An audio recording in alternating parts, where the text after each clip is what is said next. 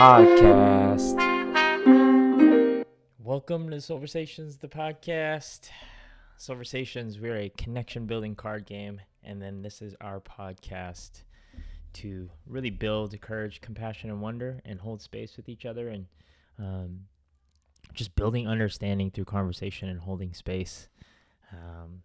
Today is Thursday, Thanksgiving. Hopefully, y'all are taking the time to spend it, whether or not you're physically with loved ones. Intention on loved ones, that what we're appreciating, and having a restful day today.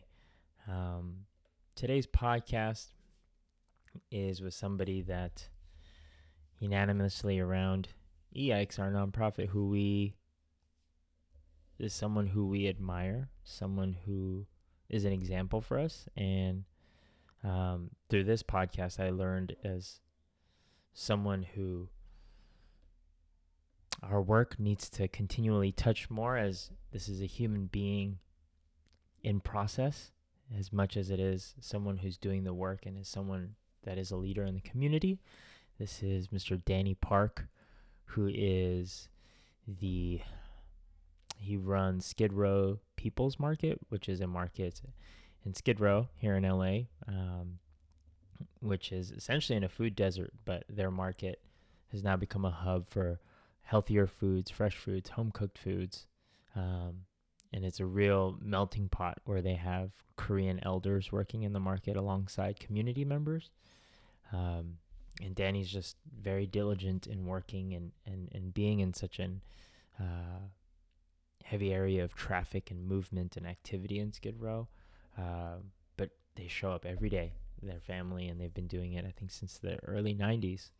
And then also Danny helped co-found Skid Row Coffee, which is a coffee shop which is about helping people find jobs, eventually hopefully housing.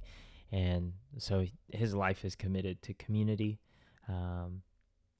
around that. And yeah, I think this conversation is really important if you have time today. It's over an hour, but what really struck me throughout this conversation is just the rawness and the realness and the complete utter vulnerability of Danny. And I've always seen Danny as someone he's on trending in his mind, or at least the way that his mind works, to me almost like a genius, or someone who their work or their art goes so deep into their soul. It's so integral to their understanding of the universe, or the way that or their ponderings of it. And yeah, so I invite, if you have the time, to just listen to it, because Danny's someone who puts his life into the work fully, wholly, and completely, and also someone that's processing and working through it so much in the real time. And I learned so much, and I'm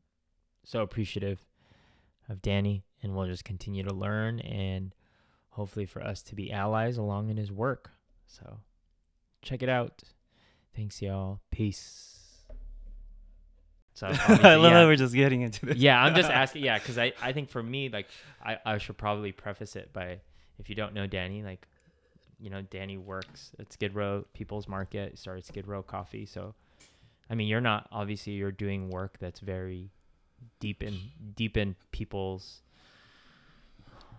There's work in suffering. You're working around suffering a lot, and you're working to maybe alleviate, or to like help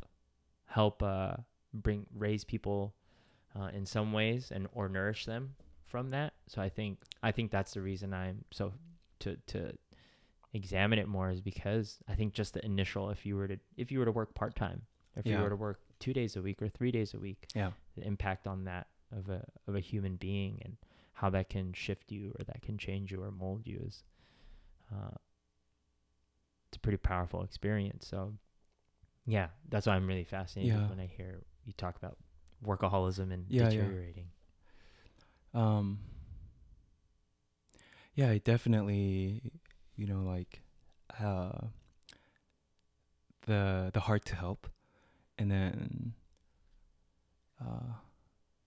but like in some spaces, in some areas, like the amount of people struggling, suffering, hurting, is far beyond like uh, what one person is able to like help alleviate, support. Um, and it took these years for me to learn that. That's been like a lesson in the making. And yeah, there's like reasons for that, you know, Yeah. why it panned out like that for me, Yeah. you know. Um, yeah, and so uh, like this, I guess, um, just kind of like more kind of centering now as like a starting point. Like, yeah, like this year, like with the pandemic, um, like this year has been really kind of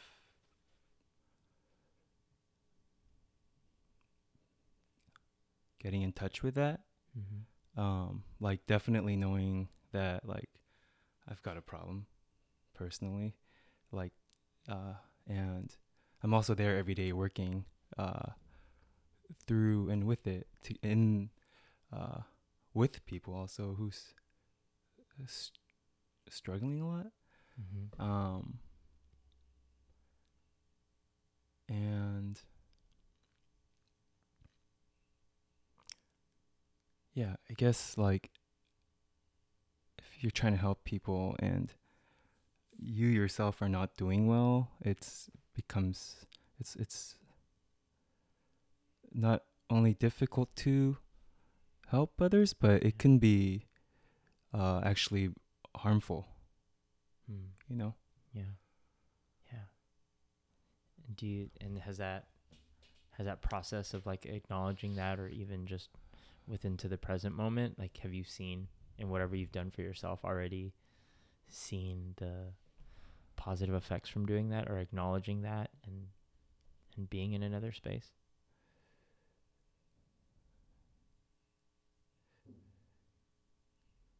Yeah, like I guess I'm yeah practicing healthy boundaries, Mm.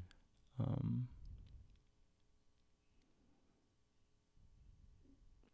supporting people in the ways that I can, Mm-hmm. and also knowing which which is like an everyday constant learning, like knowing in the ways that knowing like how that in some ways uh, that I'm not able to, Yeah. and that's okay. Yeah. And there has been like guilt, um, and yeah, personal guilt that you feel, or like Mm-hmm. this sense of like this weight of the world that's like Yeah. I've got to do it, you know. Um,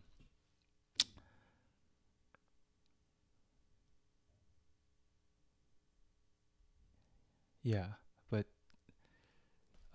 taking a step, I guess, yeah, even now, like I'm taking Thursdays off, Yeah. and my sister is helping, and that's really helpful to just step away. Um,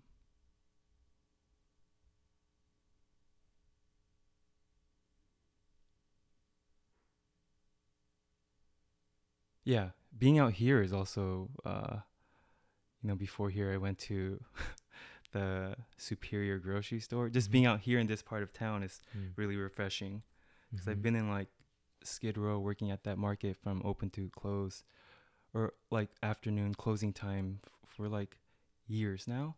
Mm-hmm. And uh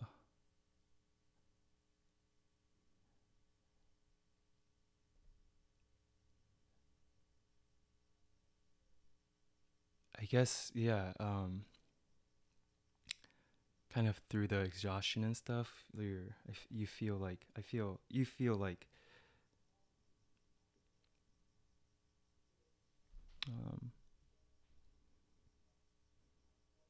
I'm not really sure where I'm. Can we go back to Yeah. No, something? no, yeah. I mean, I think you're speaking to it. I even back up a little bit more, where I would just say, like, for someone who doesn't know, like, what would you, if you were to just walk through maybe like a Tuesday or Wednesday from like the beginning of your day, like kind of walking it through from a perspective, like what does that look like from start to when the store closes? Um, yeah. So I get into work uh, typically at around 5:30, and then uh, I count the register, make coffee, um, prepare pay, um, clean, uh, and when it gets to around, also my mom comes around 5:45, so she brings in merchandise, so we're also stocking uh, during that time, and then six around 6:30, 6:45, uh, um, our employees come in, and then at 7 we open the market. Um, well, we write the quote of the day before. Yeah. I don't know if you met Kyrie. Mm-hmm. Yeah. Kyrie's like a longtime friend and um, I guess the community elder. Yeah. He's there in the mornings, and he every day brings like a quote of the day that he writes, and it takes it out of his wallet, Yeah. and then I get the chalk and write it down Yeah. on the board, and then when it gets around like 6:58, 6:59 or so, we say together, safe, blessed, and prosperous. It's something that Kyrie started. Now it's like Stay become blessed like a and prosperous. safe, blessed, and prosperous. Um, yeah, so it's become like it's a ritual, and then we open the doors, and then we're open for business. And so that's like the morning shift. It's my mom for most days. It's my mom and I. I mean, there's different shifts, but in the morning it's usually my mom. She works the first shift, and I and two other people. And then around 10, we have like the second shift people come in.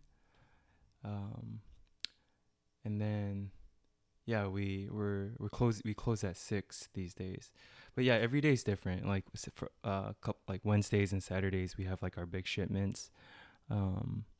So there's a bunch of like stocking to do. There's this shit that happens all day long throughout the store. There's just stuff happening all day long in the store, both inside and outside, and so we're managing the market, the grocery store market. So there's like that work, like, and then there's also the work of like community relations, and like facilitating that space, and de-escalating when when there's fights or things that might erupt.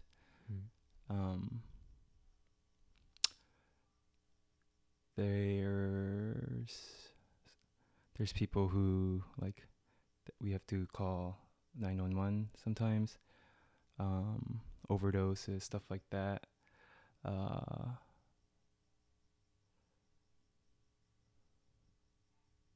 It's like there's a lot of violence, and so it's a market, a grocery store in that kind of a space. Yeah. And I guess, yeah, that when I say that kind of a space, it's it's a poor, working class, predominantly black neighborhood area, Skid Row. Um, there's a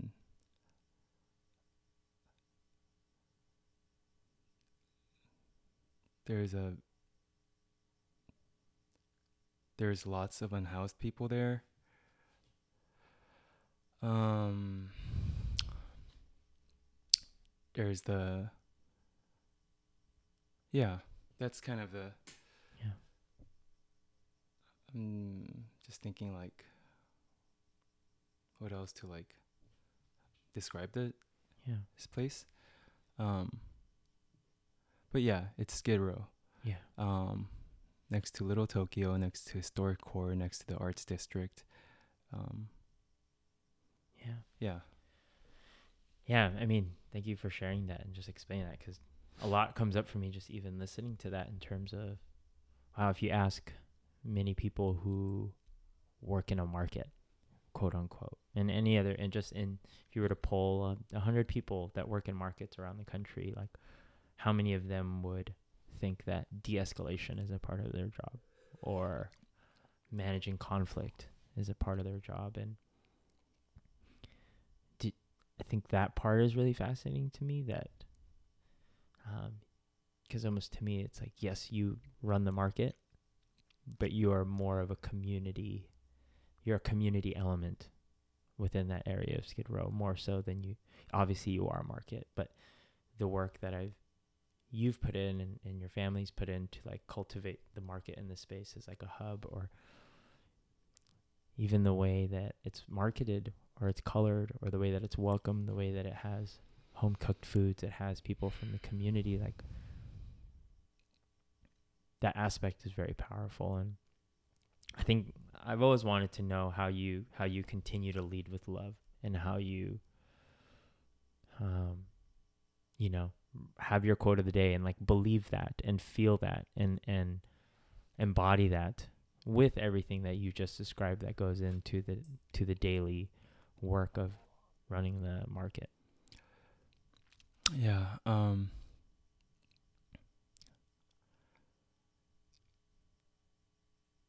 I mean,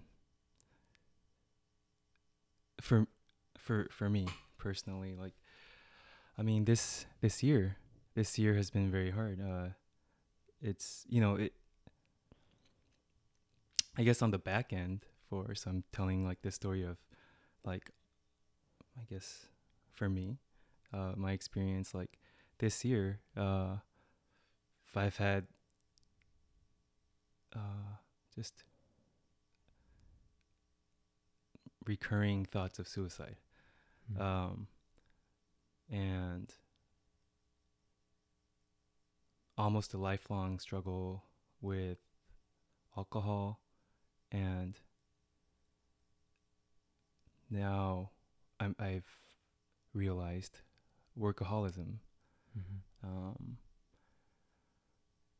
And so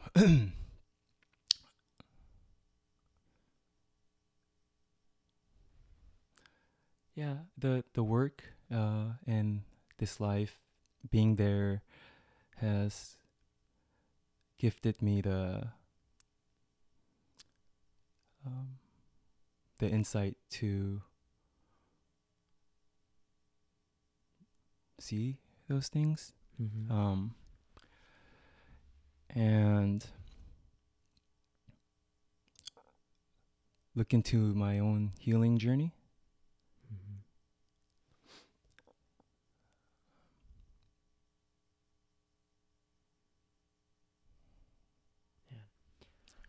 That's powerful. I mean, even just what we were talking about in terms of, you've already just reframed it for me in the discussion of like admiring somebody and looking in that leader, you know, and to even look at, you know, because I frame it in a way of like, man, Danny's putting in the work every day. Danny's in there changing the community, and for you to, to share this and like, oh, this is actually yeah, there's the human being that's experiencing this, is having the human experience that is intaking everything that's being experienced, is intaking trauma, is intaking suffering, and then in that own space has to um, work and handle the own personal journey of life. And man, that's really right now, that's just like a just very powerful thing to hear. And I, like, thank you for sharing that. And for me, it's like to understand that, like, it shows me the value of how much we need to care for even more for the people that are doing the work, and give resources to those people, that it's not just about they're doing the work so they have it figured out. It's actually, no, we need to provide that space more. Yeah. Um, I've been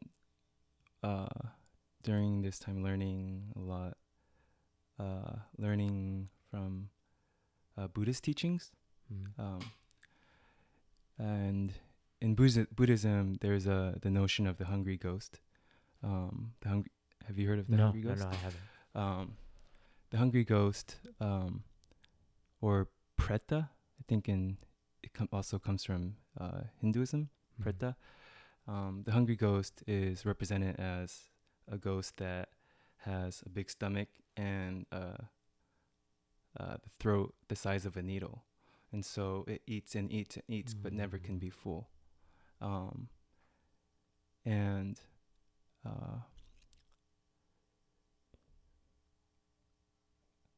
we need to stop. The society needs to stop producing hungry ghosts. It's often used as a metaphor for addictive behavior. And one of my learning has been that the root of all addictions, addictive behavior, is trauma, a wound, a hurt, a pain. Mm-hmm. And that addiction has many different manifestations. It can manifest in alcohol, drugs. It can manifest in sex. It can manifest in power. It can manifest in money. It can manifest in the acquisition of stuff, the hunger, and you can never fill it. And from my own experience and my learning, it's like another aspect of addictive behavior is we want to feel good. We want to feel good. We want to feel calm. We want to feel not in pain. And so,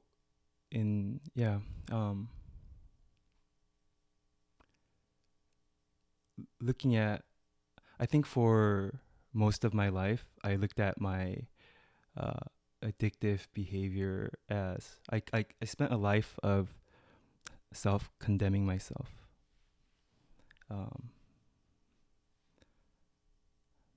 And persecuting myself that I keep screwing up, you know, whether it's through like drinking or eating, whatever it is, you know, you're to blame for it because you're not strong enough, or you don't have the internal strength.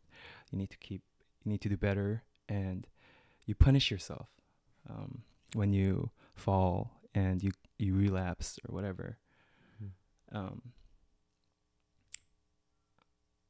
There's as you know, there's so much struggle in life for people, social, economic, and so we have, and also the type of culture that's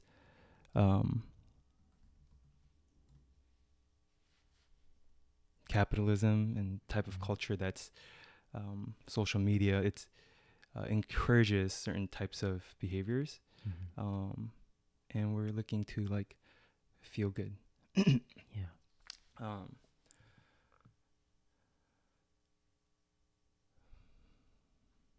yeah, I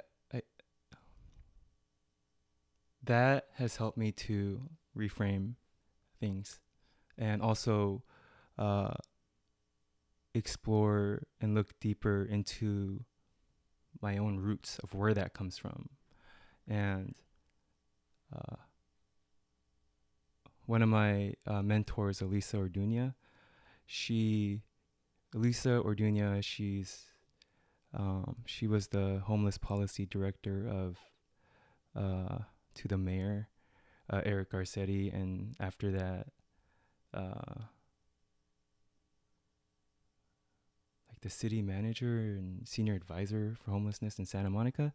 Um, I mean, that's what I guess professional. She's a healer, a writer, like my mentor and someone I really learn a lot from and admire.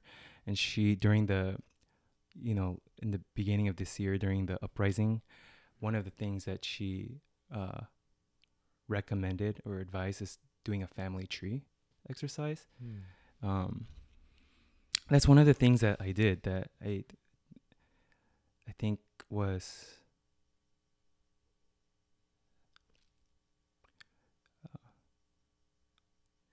like a breakthrough. Um, yeah. So I looked back into, I mean, my father, I looking back to like just kind of going back like where did I learn these things, and why and how. Also, not I mean, looking back into my life, when did I start using, what happened, and then just drawing out the family tree or writing like your journals or diary, like when did I start using, writing about the first time, and then thinking about what happened. So you say like 1998 or whatever, 1998, how old was I, what was happening, where did I live, who did I hang, like what had happened during that time. um, and I connected there's incidents that happened, um, and I like I did some research and it said that like, after a traumatic experience, it takes around 2 months for symptoms to appear, um, and those things kind of all made sense. Like when I started to have certain behaviors or do certain things, um,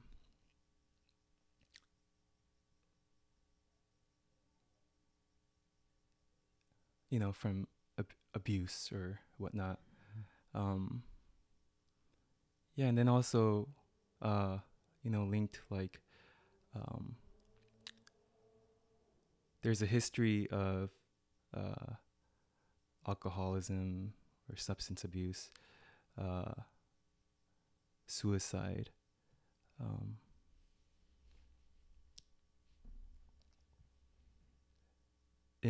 in my family, um, and particularly among men.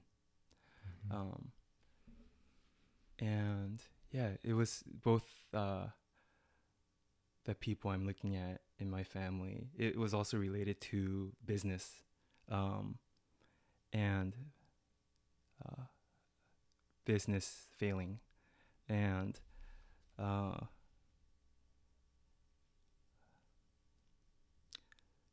I guess not being able to fulfill your duty as a man, your uh, patriarchal duty, fulfilling that gender role, and so you need to die, and you feel so inadequate as a human, and then so you ease the pain, we drink, we whatever, or you run away, or you kill yourself, because you can't see your family in the eye, or you have failed, you know.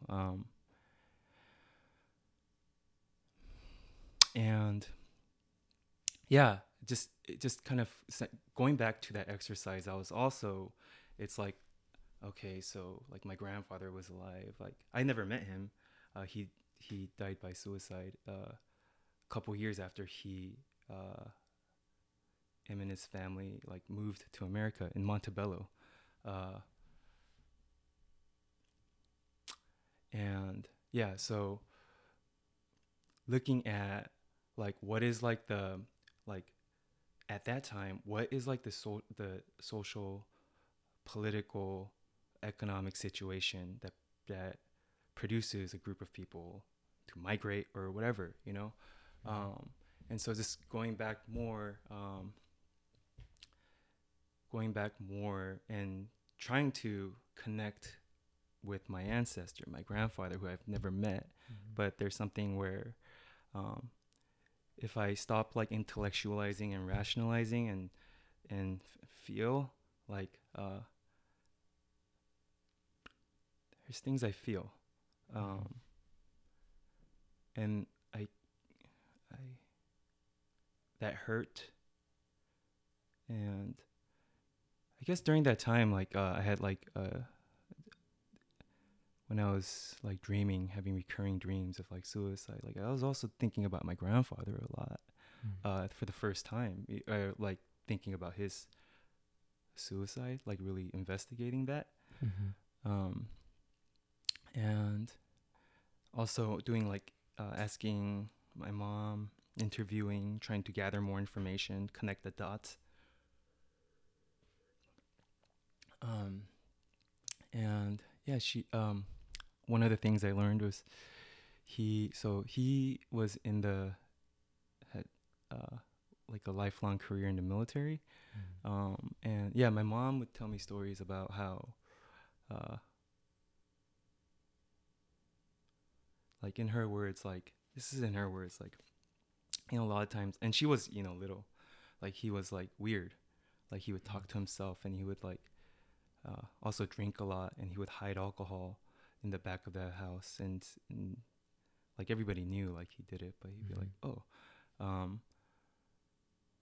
and he would have, I guess, I don't know, episodes or whatever you want to call it. Now we call that PTSD, but he wasn't. So like one of the things that he often talked about was that I heard from my mom was a story that this one of the stories is like how like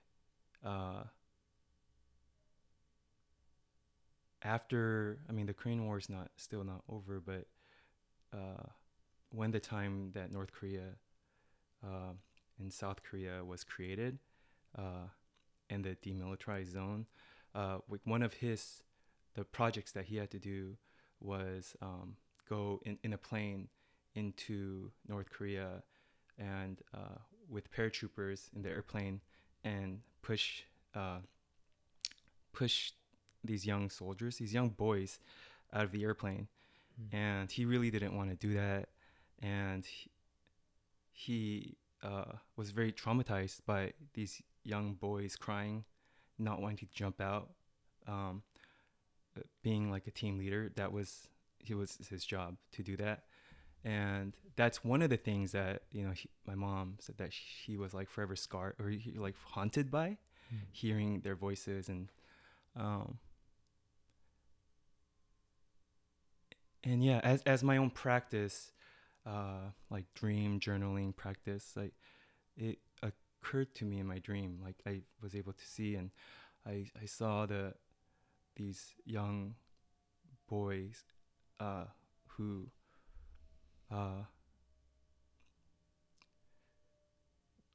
were in the military and didn't want to jump out, and crying for their moms, and urinating in their pants, and then pushing off and never hearing from them again. And so going back to my roots and trying to touch and then you come back, and then you see these men violent, angry, and having to try to adjust back into work life and family life, and they're having all sorts of struggles, and we say what's wrong with them, and you know, it's, yeah, I guess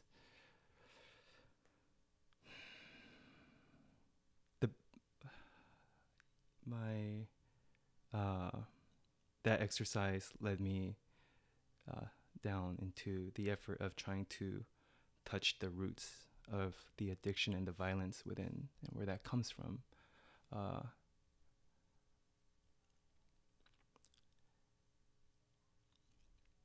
yeah, and so yeah, a lot of the work that we do, a lot of my work, that's very much at the center of it. How do we break and transform that cycle of intergenerational violence? Um, and so that's kind of where I'm at. You came to the Chuseok. That's very much part of it. Of even growing up here for us. You're born here? Yeah. Second generation. So, yeah, Second man. Yeah. generation? There's some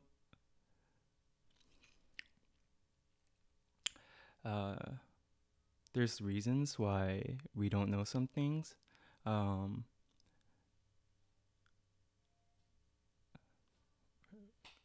For purpose of assimilating, purpose of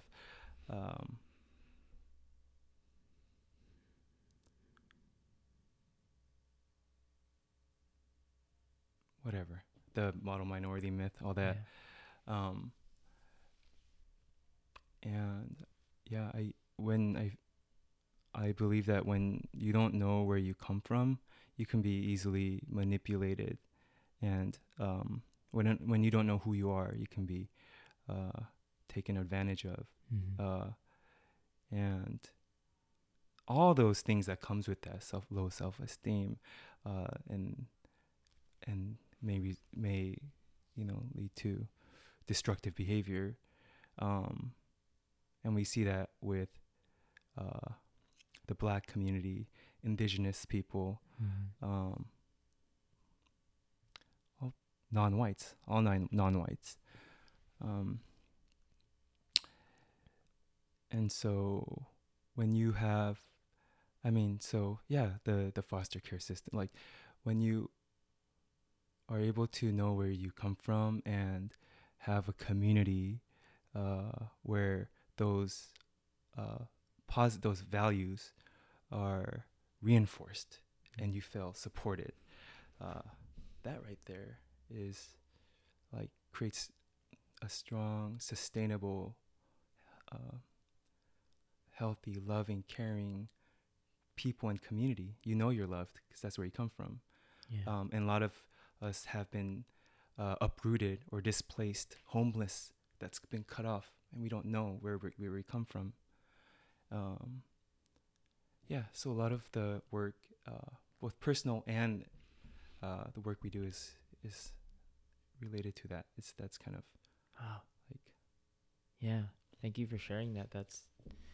There's a lot that you were saying that was just conjuring a lot for me, but even just the most immediate, I was literally, before this, I was filling up the water bottles. It's on the other side here on Crenshaw.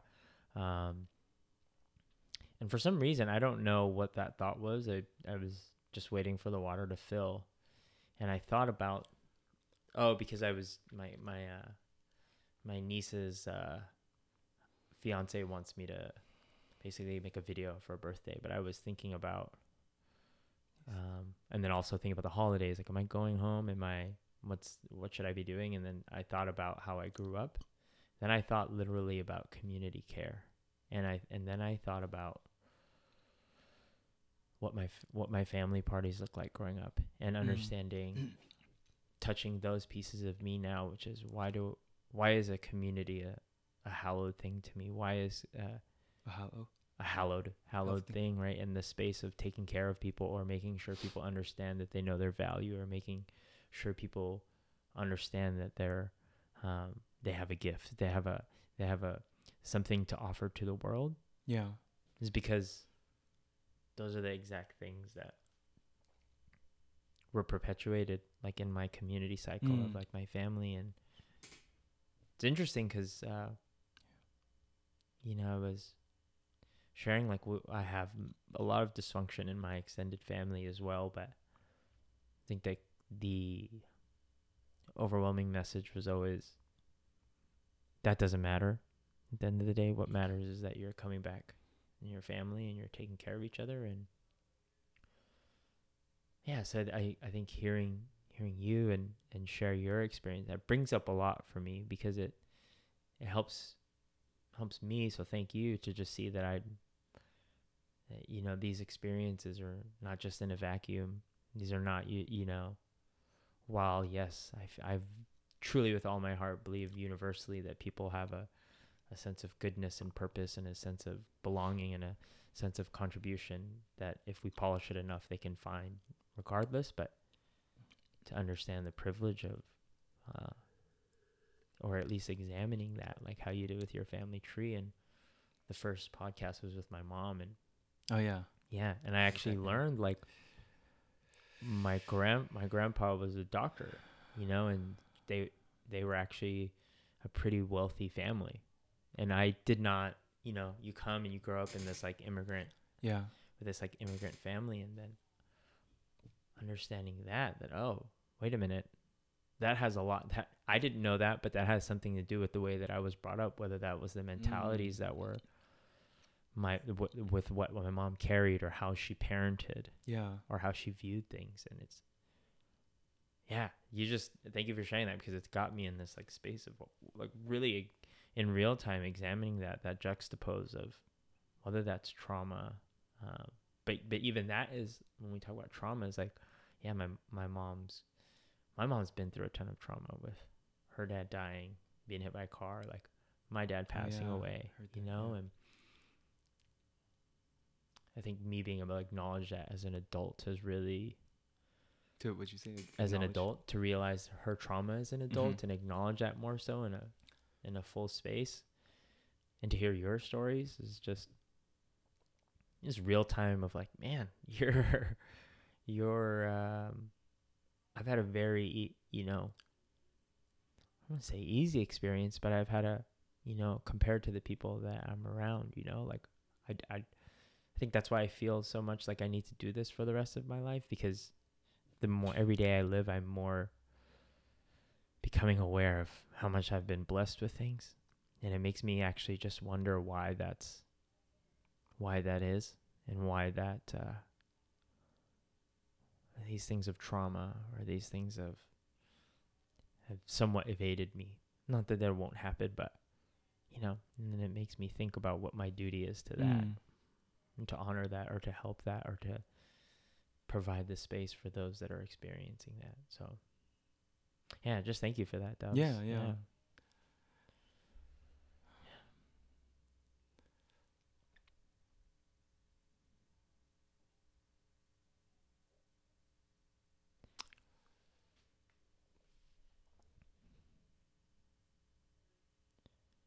Do you think, like, in this work, and in this touching of that, and kind of acknowledging that from, like, because I remember at Chuseok you also talked about the inner violence and the generational trauma, generational violence, like, in this exploration, or in this discovering and uncovering, how has that journey been? How has it carried you or moved you?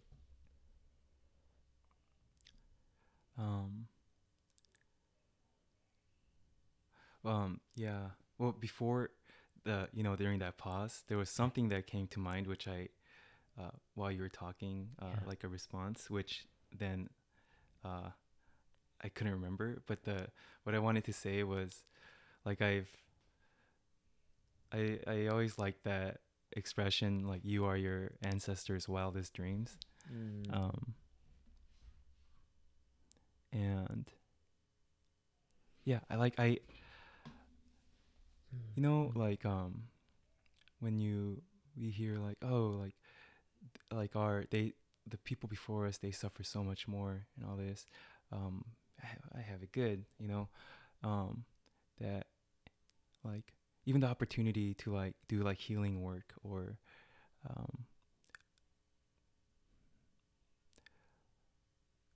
do work to explore that trauma and get better.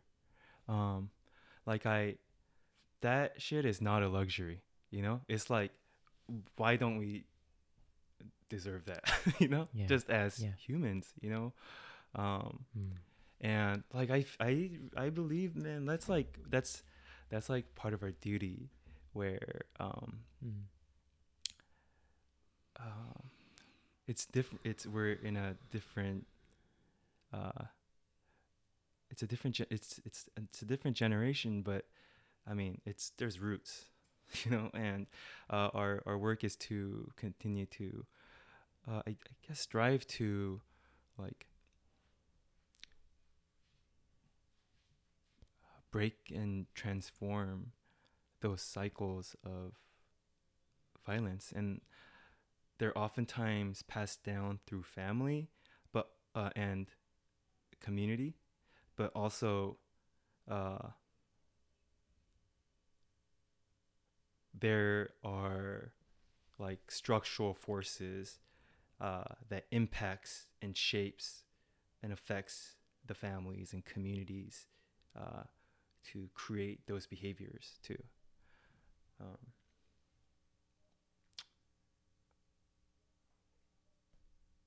yeah. So what was the last No, thank you. Took it there. Thank you for addressing that. That was. I mean, I was just gonna ask. Question is just, in touching that, in being proximity with that, and making a concerted effort to touch those roots, to touch that understanding, to touch that intergenerational experience. What have you received from it, or what has been fruitful for you? hmm.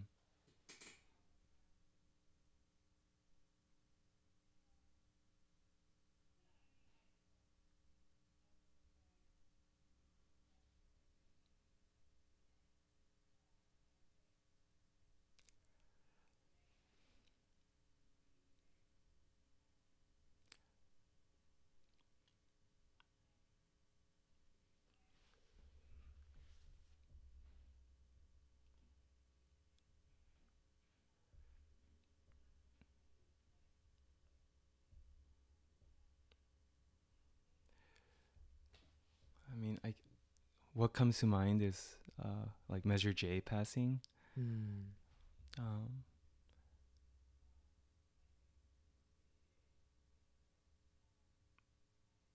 it allows us more opportunities where uh, like this kind of work is can be possible Hmm. on a larger scale.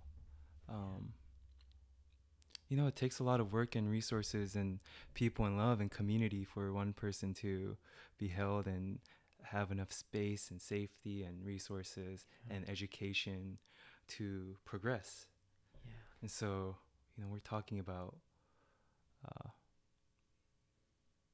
for everyone, for all people. Yeah. I mean, even just locally, LA or countrywide or citywide, but Yeah. like, across the globe. Yeah. And as people, and also being in relation to planet Earth, the Earth and the land, to um, so yeah, the opportunity to continue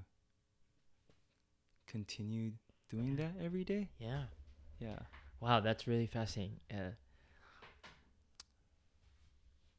The Because it's very interesting.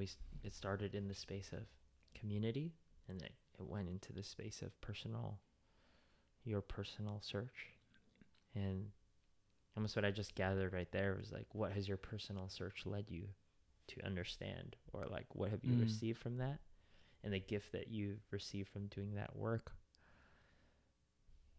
has come in the form of like the work in the community happening, and then Measure J passing, so that more resources go to the community and go to the people. That's the most lit up I've seen you while Oh, we were really? discussing. Right now, like it was interesting because I was like, oh, I just as a human being feeling that energy right there where you lit up, where it was like, oh, Measure J passing, and that's really fascinating. Like the concept of, because you went into this deep dive within Danny and Danny's ancestors and Danny's roots in that search, and what is it? Almost like that search leads you back into the community and the work Mm. and it's almost like an infinity, or that it's this um, sustainable model where it feeds. We're now. I wonder. I'd be interested to see how that kind of connects back as the community breakthroughs happen and the community work happens for where these things that should be the rights of people, that should be the expectation that people should heal, Yeah. people should have enough food, Yeah. that people should have shelter. What is that thing that you? I remember you posted like it's an obligation, or, like, it was like a Let me see. Was it like a story that I posted? It was like just like a quote or an expression. I think I know. About more or less. I forget, right, but an obligation or something like that. Let me because I think I remember. I think we might have traded a couple messages about this. Oh, really? Let me see if this is. I remember. I think it was just like a small quote by. It was a quote by. I think an indigenous leader. Mm-hmm. And then let me see if I can Yeah, I think that sounds right. just find it. I know when I see it, it's just gonna be. It's a very simple. It has like a little picture of a quote. Maybe I won't. Oh, here it is. Oh, it's right here. So it's from September 18. It says the single biggest thing I learned was from an indigenous elder of Cherokee descent, Stan Rushworth, who reminded me of the difference between a Western settler mindset of I have rights and an indigenous mindset of I have obligations. Instead of thinking that I am born with rights, I choose to think that I am born with obligations to serve past, present, and future generations and the planet herself. That's nice. Yeah. So I guess just going back to your last question, like kind of gifted these insights and wisdoms that we have. How do we be stewards and protectors of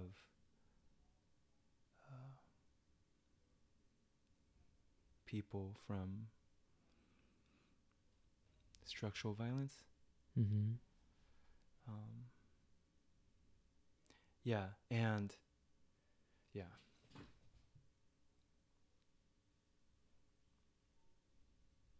But going back to Measure J, and talking about like the material stuff, it's like, yeah,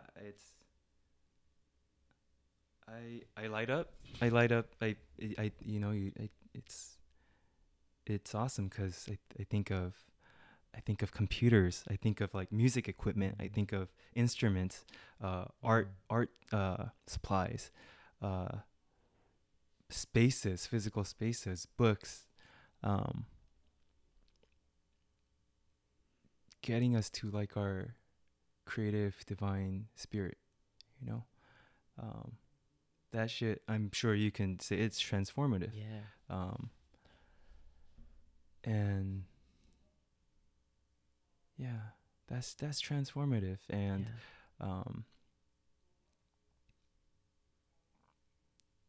we're talking about change, and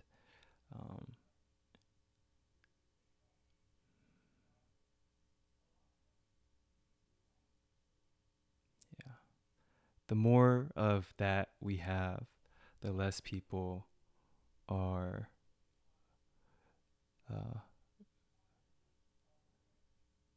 and also like the development of those skills, and how they can be used to contribute to like society in like a life affirming way, a non-exploitative way for people, and that being a sustainable way in future, and like literally like being able to see that, like, and being able to like, okay, I believe it. I believe like lures will lure people away from other means to get resources. Mm-hmm. crime, what they call crime, or uh, yeah. I mean, Yeah. 'cause we're talking about if we're talking about just transformation and Yeah. human progress and change and evolution, and I mean that to me feels very and looks to me very vibrant. Yeah. You know? Yeah. If you were to imagine just the way that you're imagining these possibilities with Measure J and this funding towards community, how would you, are you able to envision how you would evolve and how you would grow within that system of change or transformation? How I would grow Yeah. personally? Yeah.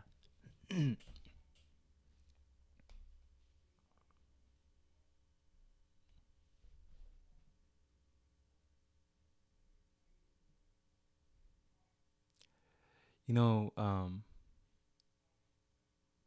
I want to say like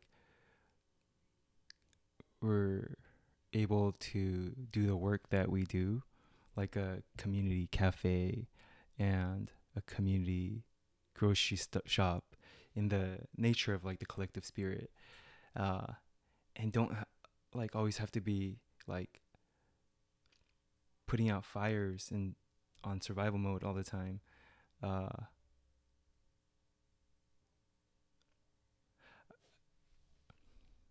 I want to say that, and I think like over this year, and I'm able to slowly kind of imagine more. I think during the you know during the last year,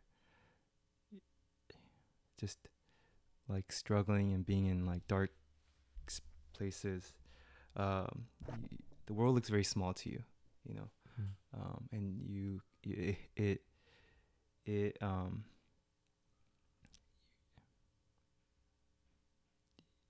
kind of like is destructive to your creative spirit. You can't see. You become very negative. You criticize, you judge instead of like seeing things on a more expansive way. Yeah. And so I think I'm slowly, day by day, getting back to that practice. Yeah. Um, yeah. Yeah. So. I say fuck yeah to that. Fuck yeah. Yeah. Wow, that's yeah, just on a very yeah, human level. Thank you for, diving into that. I feel like I'm gonna be processing this a lot, even just in what you've shared in terms of the framework of how one views service to their personal narrative, to their personal trauma, to their personal history. And just even I'm learning about how to ask and hold space even more so just in today and what we're, because I love, the one thing I really appreciate about you is your thinking is not linear.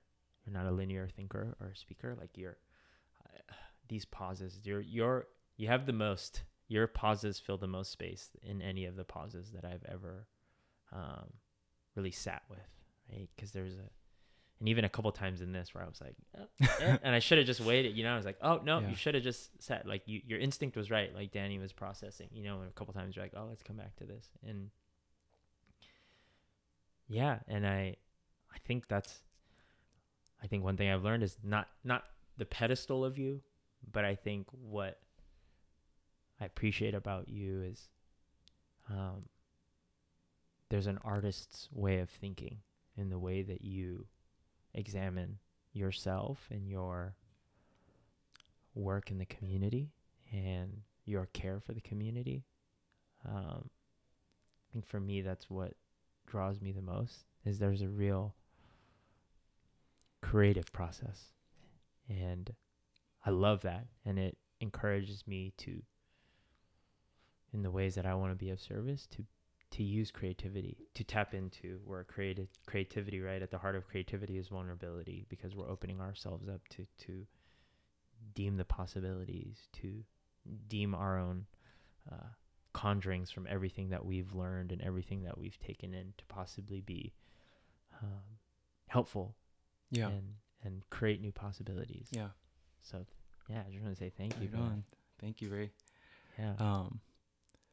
Oh, that the silence thing. Yeah, I just wanted the remark was, how are you gonna do that with the podcast thing? Because it's like Yeah. a audio thing, Yeah. and like how, because that even just as a personal, for me personally, being able the silence and being able to sit with your, just being able to sit and like not do anything is incredibly, it's hard. um isn't there like a quote like the like person's like a lot of our problems come from like the inability to sit still in a room Yeah. or something Yeah. like that. um yeah, and when you sit still, there's a lot of things that surfaces, and it's really, you're asked to confront some things. It's daunting and it's scary, and can be exciting, and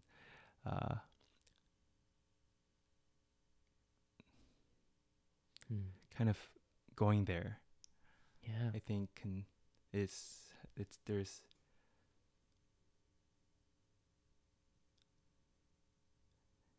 you could learn you learn you can learn so much. There's so much wisdom and insight in there, and to be able to have the enough resources and support and safety for for one to be able to do so, because that's also like with trauma and stuff. That's not an easy, Yeah. easy thing for anyone Yeah. to go there. I think that's a very valuable thing is to, because I'm acknowledging my own responses, right? But I'm what I'm learning even in this space. The problem, like, if you're listening and you are like, I can't handle the silence, that's fine, but then that might tell you something more about what you're able to handle, or like, what are you Yeah. needing? What are you needing to fill? I understand like flow, like obviously flow and like a concept of like keeping it moving, but in this case, man, like what you're sharing is you're sharing your work in real time as a human being, and that is not something I think people are maybe spend their whole lives ever willing to access, let alone to do it on a podcast and to create the space. Yeah, I'm very appreciative for you and EIX and Alex for not only today, but have been since when I met you, create those spaces. It's got to be safe for one to be able to do that, express, and yeah, a lot of it I've also learned from you guys, that intimate awkwardness, or it might be awkward, it might not be for some people, but practicing that with yourself and in relation to other people. I think it's shout out to Ralph, because I think it was he said the awkward silence or awkward, that when staring, what is it, the eye gazing? Eye gazing. So as you know, those are very fruitful exercises. Yeah, I would say something very valuable lies right on the other side of the awkward. Right? Because the awkwardness is a stimulus or a response to whether something that's being brought up that we're not really. Is a stimulus and a response. Awkwardness. What awkward is like, I think of like high school and being what is awkward? Like what is I feel like for me, awkward is like maybe this feeling of like misalignment, but then misalignment? but it can also be a projection of your ego and a projection of like, oh, this is awkward, but what is awkward about it? You know, it's it's a space of silence where someone's thinking, or there's not something to be said right now because there's a time to process, or there's just allowing that to be. Like you said, our society does not allow for that. When like we were just watching The Social Dilemma on Yeah. Netflix, and everything is designed to continue to keep your responses like on top. Respond. Stay tapped into that. Yeah. In that rhythm. And yeah, I think I've learned a lot of that about wanting to live in that space more. And I think that's a place I need to grow very much so in. But yeah, but even in one thought I was having before you actually shared was also you saying we are our ancestors' wildest dreams. So if I was to tap that to like mine, which was very much instilling the concept of like hospitality and welcoming people and making sure people are fed, making sure people are taken care of. And thinking about what you're talking about, Measure J. I think about, and this is something I was going to talk to you about in general also outside of the podcast, but was like healing spaces for the people that are doing the work. And what better way to be a wild dream of your ancestor than to provide healing in safe spaces and spaces to honor and to hold space for those that are doing the greatest of the work or helping the most vulnerable.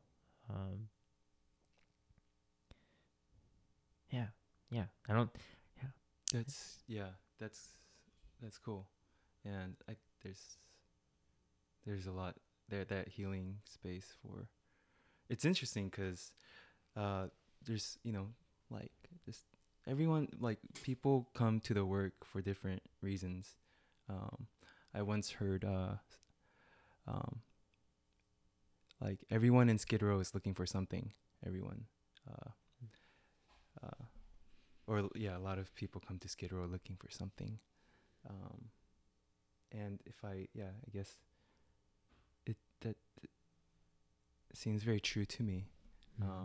From all walks of life, through searching for wanting a greater purpose or helping or searching for a place to sleep, whatever, community. And I guess, Skid Row is just kind of the place I used for it, but like coming into the work for different,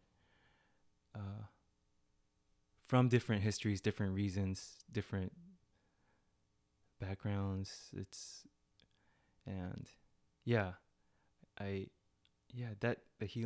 That space, or that's healing space. Did you say healing space? Yeah. Healing center, healing space. For people doing the work. That's very much needed, I think. There's a book that I'm reminded of called Trauma Stewardship, which helped me a lot. And it's about secondary trauma, from witnessing ongoing trauma to the point where your reality looks different now.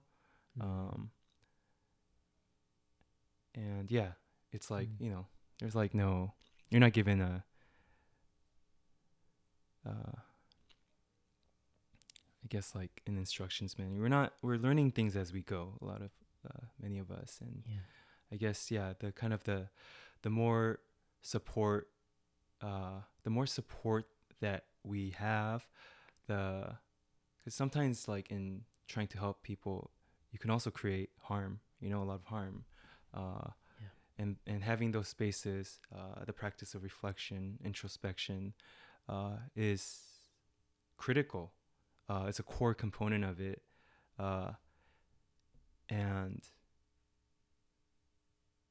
I guess it's just as important. It's part of it, it's part of the practice. Yeah. Because if you don't have that time to reflect and process information, and you're just going, you could hurt yourself. You can hurt others and also yourself. Mm. And so yeah, if we have more, if those spaces like that, Yeah. very important. We'll actually talk, because there's actually a thread going on with Mel and a couple other organizers about holding like more sessions like that. Oh, awesome. So you're definitely Awesome. gonna be somebody that will be in the space. Cool. Yeah.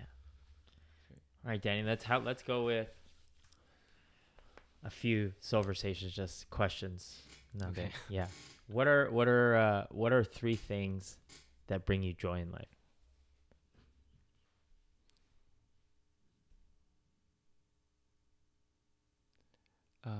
Family, the practice of sitting still,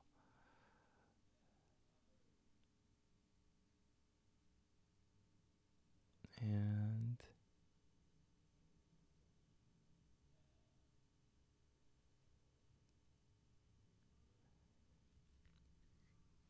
Jess. Yeah. What are 3 qualities about Jess that bring you joy? 3 qualities of Jess that brings me joy. Yeah.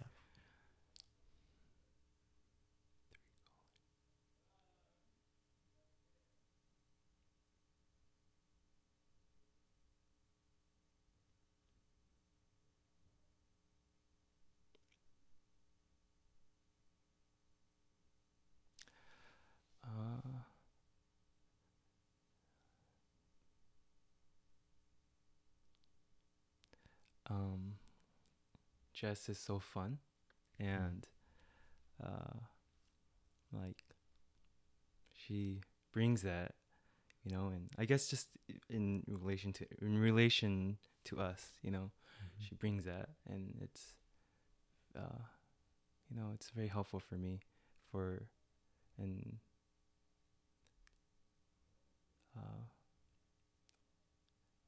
that she can sense and like bring that, Mhm.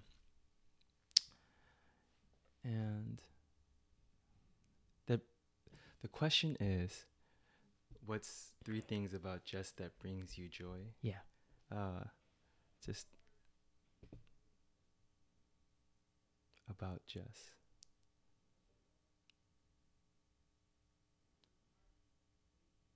She's a really amazing listener.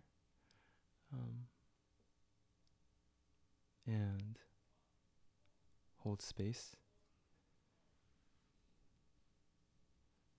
And her love of food. But like, yeah, her love of food, but it's like her love of like you, basically. Yeah. So shout out to Jess. Jess, you got 4, Jess, if you got it. But if you don't know, like Jess is helps run Skid Row Coffee, Danny's partner, and Jess is huge within like food advocacy and food justice. And when Danny says love, if someone exhibits love through food, it's definitely Jess. Yes. Yeah. Yes. Nourishing people, cooking and serving, and using it as a way to connect and build community and to care. Mm-hmm. Yeah. Mm-hmm. That's awesome. Yeah. Yeah. I asked this with the uni last night. I'd be interested to just hear it with you, just to close out this way for you. But if you were to give a message to your mom and your dad, you can do it together, or you were to do it separately, about just something you would want them to know, or while being in this space of being, what's something that you would want to share with them or tell them?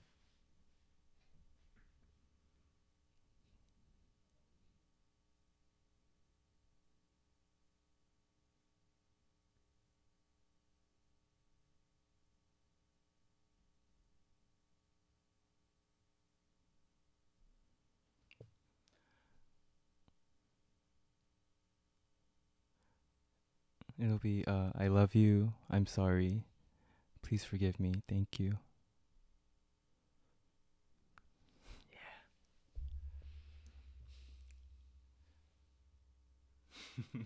That's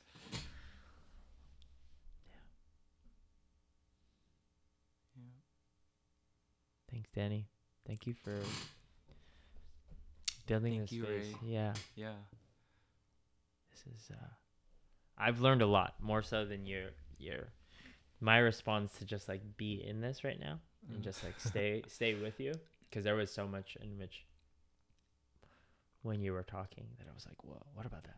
What about that? And so thank you for just like. I feel like I strengthened my practice of being present and being in the silence. That's immediately my takeaway. And I just learned more about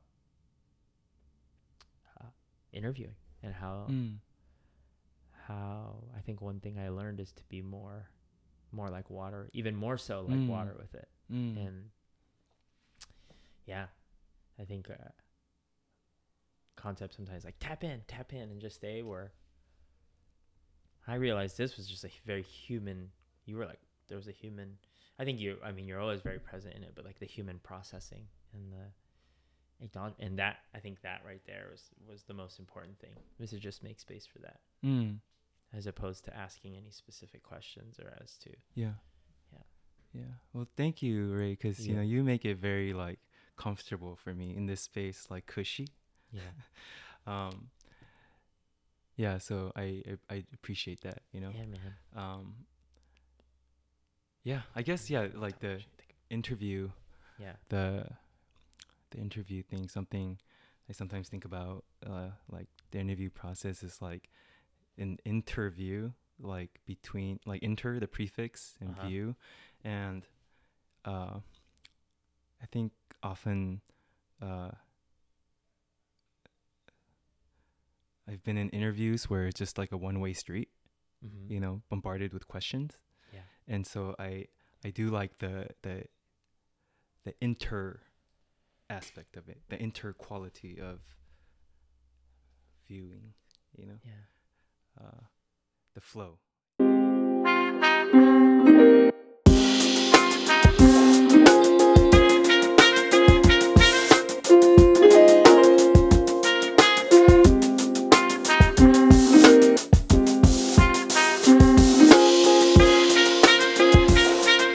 Soulversations, the podcast.